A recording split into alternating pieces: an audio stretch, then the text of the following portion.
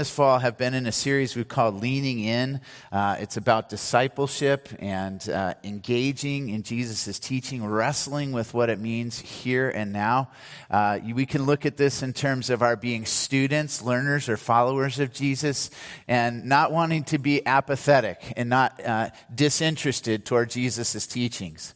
I've confessed as part of the series and before that really until I went to junior college, Deanne's junior college in Cupertino, I was pretty much an uninterested, disinterested student. I was that guy in the back of the class, usually leaning back, looking at anything else beyond me, not looking or listening into what the teacher had to say. I just was not yet engaged. Once I went to junior college, I started to listen in, learning, and academically starting to take things in and grew as a student. And I would continue to seek degrees if there were more degrees to go get. And Beth finally said after my last one, you realize this is pretty much it, right? You can't get any more degrees. And I was like, it's kind of sad. Because I have made a decision, and I invite you to join me, whatever this looks like for you, to be a lifelong learner. Be a lifelong learner. And especially, we want to be lifelong learners, disciples of Jesus. And today, and kind of following the message last week, we're in some of the core teaching on Jesus' Sermon on the Plain, where he's challenging his listeners, his disciples, his followers, to lean in to what he has to say, and particularly apply it to some of the most difficult relationships that we have in life, where really the rubber hits the road when it comes to our discipleship. So today we're in Luke 6, 32 to 36, and part 2 of loving your enemies. There it says, if you love those who love you, what credit is that to you? Even sinners love those who love them. And if you do good to those who are good to you, what credit is that to you? Even sinners do that. And if you lend to those from whom you expect repayment, what credit is that to you? Even sinners lend to sinners, expecting to be repaid in full. But love your enemies. Do good to those who do good to them, and lend to them without expecting to get anything back. Then your reward will be great, and you will be sons of the Most High, because he is kind to the ungrateful and the wicked. Be merciful, just as your Father is merciful. In looking at this message and this Sermon on the Plain, and we can think about it again as academically as students, listening in, learning, wanting to take in Jesus' teachings. We've also had an image up and on our bulletin that is an athletic one, leaning forward like an athlete. Yesterday I had an example of this. Josh was running in his league final race as a freshman in high school. He was running in the Frost-Soft Championship with about 50 kids. And at one point he went ahead, but there was this other kid that looked really strong, and like that kid could catch him towards the end. And it got really close towards the end. And eventually I sent a text to my dad, and I said, Josh ended up winning his race by 0.23 seconds. And my dad said, oh, he won by 23 seconds? That's awesome. I said, no, he won by 0.23 seconds. As in the other guy and he both had a finishing time of 11:23. The 0.2 was the fact that I think he got his hair just out in front of this other kid or something, or just leaned slightly ahead. And you could tell he had won the race. Congratulations, Josh. Way to go. The point being is we want to be engaged as students. We want to be on the edge of our seats, listening in, learning to leaning into what Jesus has to say and taking it in. And looking at our lives in terms or through the lens of Jesus' kingdom teaching. We know that kingdom teaching comes in the context of his calling us to be disciples.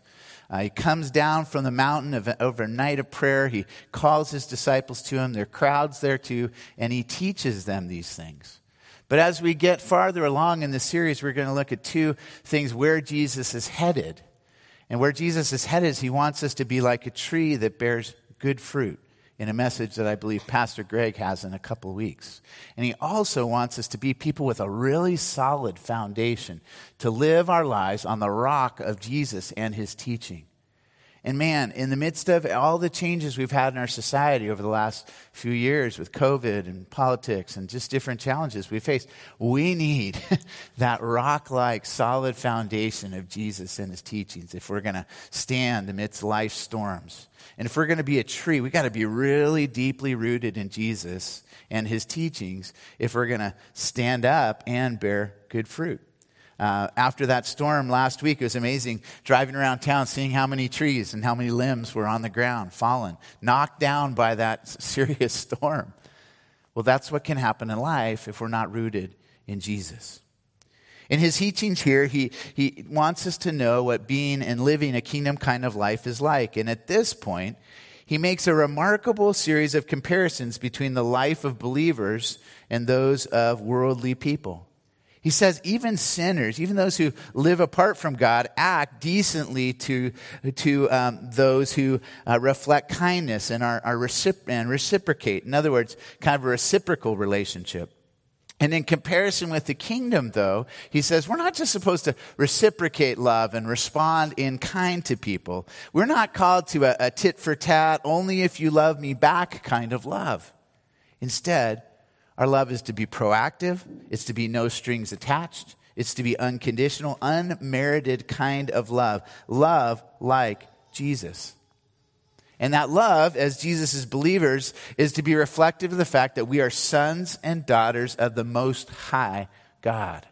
In verse 35 there, it talks about you are sons of the Most High God. And I want to say you are sons and daughters of the Most High God. And in relationship with that God, we have a sonship or a daughtership that we do not earn or deserve, but which God has given to us as an act of his grace and mercy in Jesus.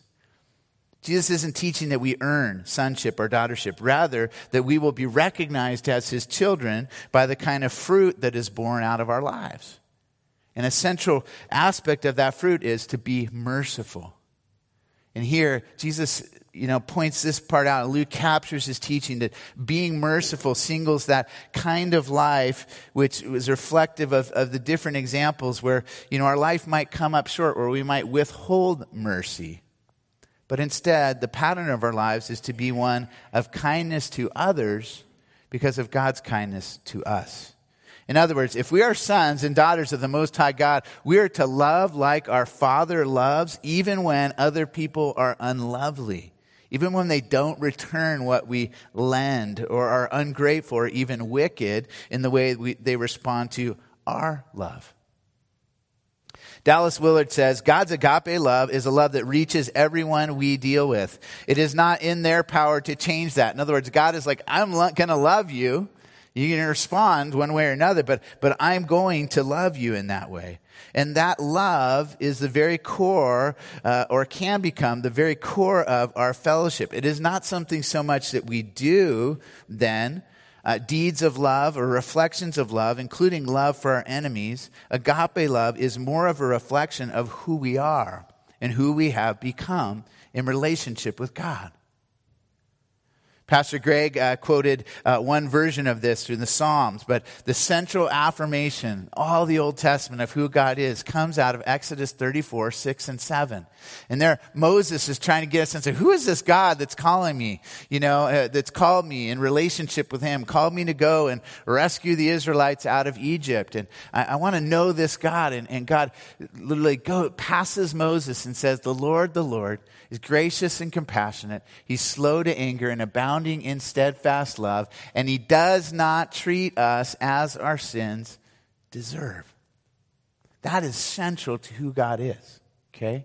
So if we're his followers, learners, or disciples, it would make sense that we become people who are gracious and compassionate, slow to anger and abounding in steadfast love. And we do not treat others as their sins deserve. Okay?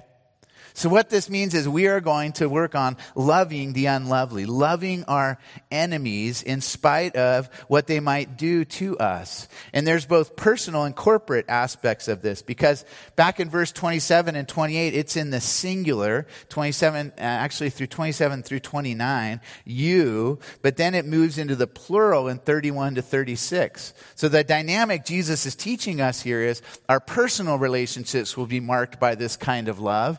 Loving people who are our enemies personally and seeking to overcome those differences and divisions. But what then is going to happen is as we do that, that's going to impact us corporately. As C.S. Lewis would talk about, there's going to be a good infection. And in the midst of our COVID-impacted pandemic, I'm always, okay, we've got this pandemic. We're trying to figure out how to work through and care for one another and that. But while that's going on, my prayer is that there's a good infection of God's love and likeness more and more into our community. And that means loving across our differences, loving other people, even in the midst of their mistreatment, hatred, cursing, abusing, striking, stealing, or even begging, like pressuring somebody's compassion.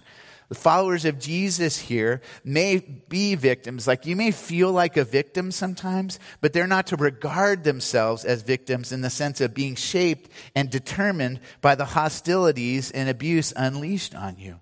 Instead, you're to take the initiative, not by responding in kind, but by work, not being a doormat or whining about it, but rather responding with love. We're not to react in anger, bitterness, the desire for revenge, but rather embrace the kingdom principles of love, forgiveness, and generosity. Such behavior there is the pursuit of that life one learns from God, who did not reciprocate, but who is kind and even grateful and merciful to the unlovely. Love like God's love is a love that responds proactively in care for other people. It's a love that is transformed by the God we worship, who does not react, but acts in love and grace towards all. That is what it means to be children of God, who see other believers as part of a body who is indispensably related to us. Paul talks about this in several places. For instance, in 2 Corinthians 5, 16 through 21, he says, "From now on, regard no one else from a worldly point of view. Though we once regarded Christ this way, we do so no longer. Therefore, if anyone is in Christ, he is a new creation. The old is gone, the new has come. All this is from God, who has reconciled us to himself through Christ and given us the ministry of reconciliation. That God was reconciling the world to himself in Christ, not counting their sins against them. And he has committed to us the message of reconciliation. We are therefore Christ's ambassadors, as though he were making his appeal through us. Therefore, be reconciled to God." In other words, as we experience that reconciliation that God has won for us in Christ, when he reflects love for us, even in the midst of our unloveliness and the ways we have made ourselves enemies with God, we become then transformed and become his ambassadors of that grace, mercy, and love to other people. God, who knew no sin, made himself sin for us so that we can become the righteousness of God in a right relationship with God, and then ready and prepared to better be in right relationship with other people. And this is where we celebrate our connection as part of the body of Christ. And in places like Ephesians 4 and 1 Corinthians 12, we're shown that we are connected with Christ as our head, as a body, and we see one another as vital parts of an organism that exists together, and that we need one another in that, and we grow and we connect with one another in that. I had an interaction, have these every week, with somebody who just said, well, I'm not quite ready to be back. Well, what's going on? Well, I'm not really worried about that COVID thing any longer, but my couch just feels really comfortable on Sunday mornings. And I wake up and I get my cup of coffee and I walk out and I sit on my couch, and sometimes I'm in my pajamas and really comfortable. I sit down and I do church that way. And, and I said to the person, man, I am really thankful for our live stream, especially last week. I mean, it was a mess here. I mean, I had a text from one staff member that said, call off church, tell everybody to go live stream. I mean, we get people off the roads. And they may have been right. I appreciate that connection. But I don't want to limit us to that connection. Because church is about connecting, right? As the body of Christ. It's about building loving relationships where life on life, even when we're rubbing each other the wrong ways sometimes, it's ultimately that iron that sharpens iron. And we grow in relationship with other people when Jesus calls us out of ourselves and into loving other people. The greatest example of this in all of Scripture is the parable of the prodigal son. My favorite story in Scripture. And you remember there, the prodigal son, he asks for his dad's and his share of the inheritance, and he goes off and he squanders it in wild living in the far off country, and he comes back. And the amazing thing is that God, this God of grace and compassion, goes out, runs out, and wraps his arms around his son and welcomes him back. And he says, let's throw a party and celebrate. And everybody's happy. Except for the older son. And the older son's out there in the field, and he's begrudging the fact that this younger son could go away, squander half the estate. Half the estate's now gone, or a quarter, whatever part of that estate is now gone. And the son comes back, and the older son's doing the math, and he's like, this is just going to take more of my estate away. But the younger son comes back, and the older son loves him and cares about him. And for us within the church, unfortunately, we can get stuck in what are called older son attitudes. And we are so thankful for God's grace and mercy to us. But we're questioning whether that really should be shown to those other people. It's like we think God's squandering his grace and mercy for those other people who are undeserving. And they're not going to really see it as of worth and value. And the greatest key here in our relationships with others is to see ourselves repeatedly as that younger son, as that person who is in need of grace and mercy. We need it every day, not just for the past, but also for the present. And it's only as we respond and relate that way that we are going to get out of our older son attitudes and get into the game of loving anyone who returns, anyone who reconnects. Tim, do we have Rembrandt's Return of the Prodigal? If we could put that picture up. There it is. Perfect. Thank you. I'm looking at the back. We got two screens going on here. Sometimes I get confused. Thank you. So, this is my favorite painting. If you've been in my office, it's in 4 different points in my office. So whenever I'm meeting with somebody, if I'm counseling with somebody, I always have this image around in the room. And the chairs in my office, and if you've been in my office, I never meet with people across my desk. I always meet at chairs. And so across my desk, there isn't an image of this. But if you sit in any one of my 4 chairs in my office, this image will be in my sight. Why? Because I always want to remember that I'm that guy first. No matter who I'm meeting with, no matter what the issues are we're working through, I am that prodigal son who sins, who turns away from God, and is always in need of God's grace and mercy. And I also want to remember, I don't want to be the guy on the right who's sitting there saying, why are we giving this guy a second chance? He does not deserve it, and he's just going to blow it again. And get out of that place and get in the game of loving people in Jesus' name. Question that Rick Warren raised in a devotional this week was, is forgiveness fair? Is forgiving somebody else fair? He said, no, and it was in capital, double caps with an exclamation point. It is not fair, but nor has God treated you fairly. God has loved you when you did not deserve it. That's the whole point of the gospel, that he's gracious and mercy to us when we don't deserve it. You see, forgiveness is not about fairness. It's not about getting even. It's about grace. That you don't forgive another person because it's the fair thing to do. You forgive a person because it's the right thing to do. And if you don't, you end up holding on to that hurt and that hate, and it starts to serve almost like a cancer to you spiritually, inside and in your relationships. We always need to remember forgiveness is not free, but it's not cheap. Forgiveness is free, but it is not cheap. It cost Jesus his life. It cost God his one and only Son. As Jesus was dying on the cross with his arms stretched out, he said, "Father, forgive them, for they know not what they do." And other people don't know what they're doing to us. They don't know how they're impacting us. But in our call to be like Jesus, we're called to love beyond those limits as dear children of God. Loving as loved children. And when we have that identity, and we're resting in that identity as loved children of God, people whom God has shown agape, unconditional love, unmerited favor to, then we can start to love like that without limitations and without conditions. And our obedience to God in those challenging relationships comes out as an expression of our nature as children of God. It becomes more natural to reflect that kind of love because we've been shown it and we're living in it.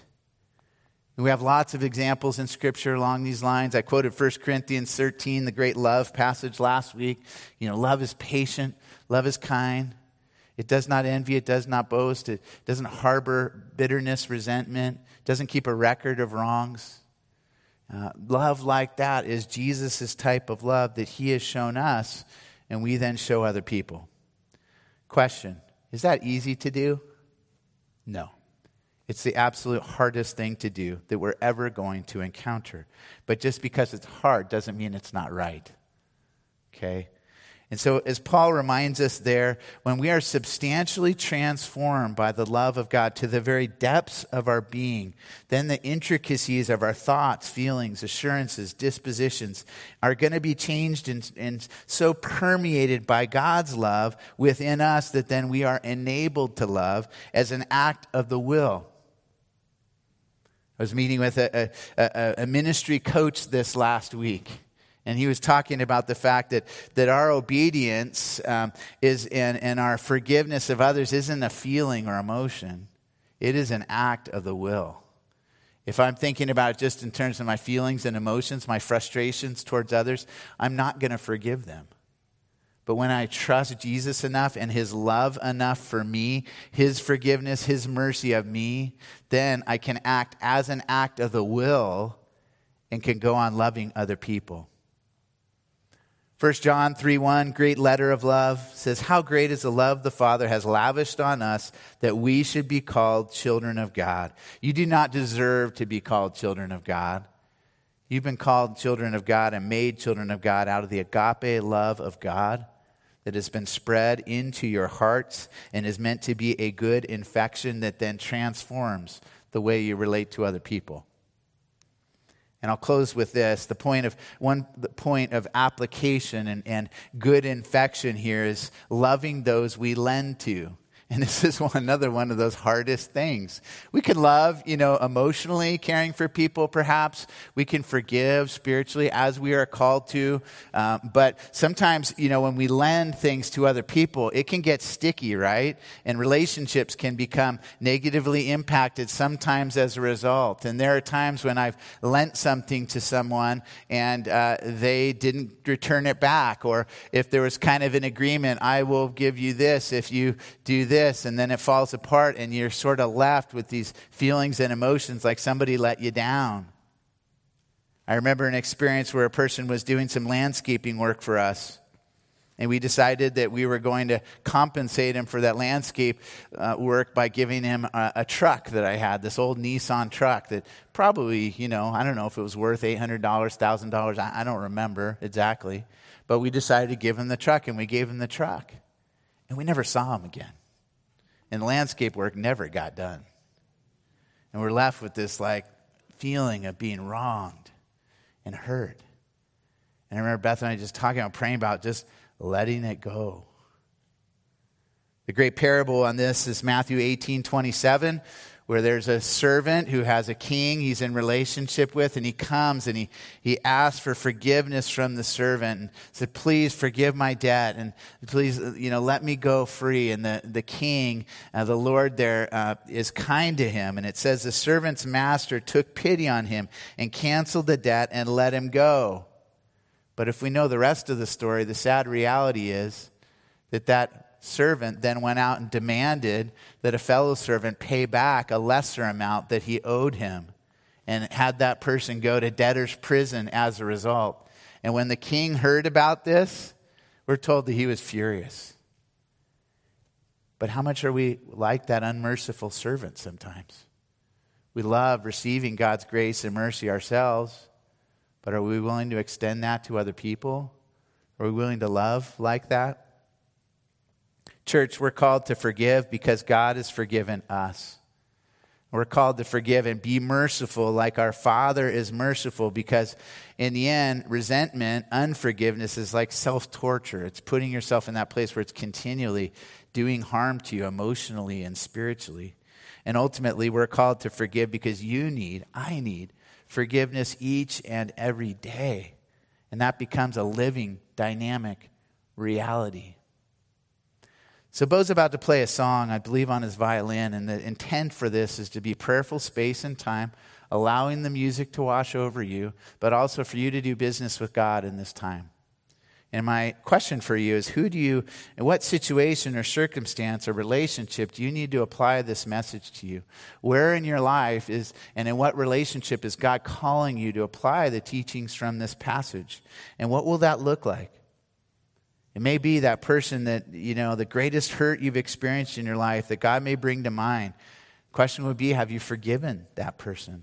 And if so, how has that forgiveness affected you? If not, how can you begin to forgive and release your hurt today? Consider how God has forgiven you for so many things, and then respond with that forgiving love with other people. I'm going to pray, and I'm going to invite Bo to play as we seek to allow God to prayerfully apply this message to our hearts and to our minds. God, your word says that judgment without mercy will be shown to anyone who has not been merciful, but that mercy also triumphs over judgment. So may we be people who have received your mercy and love, but also are prepared to reflect that mercy and love to other people. Lord, where we have held back, we repent, turning away from false ways of behaving and the lack of forgiving. Lead us instead to love our enemies, to do good to those who have hurt us, to be kind to those, even when they're not kind to us, to lend and give ourselves, even when there may not be a response in return. And even when that return or response is unfavorable or hurtful, Lord God, help us to be steadfast and loving and in doing good for others, and in ultimately leaving the results to you. Lord God, meet with us in this time of reflection. Heal our hearts and minds, and to prepare us to go back out and to love like you love. Amen.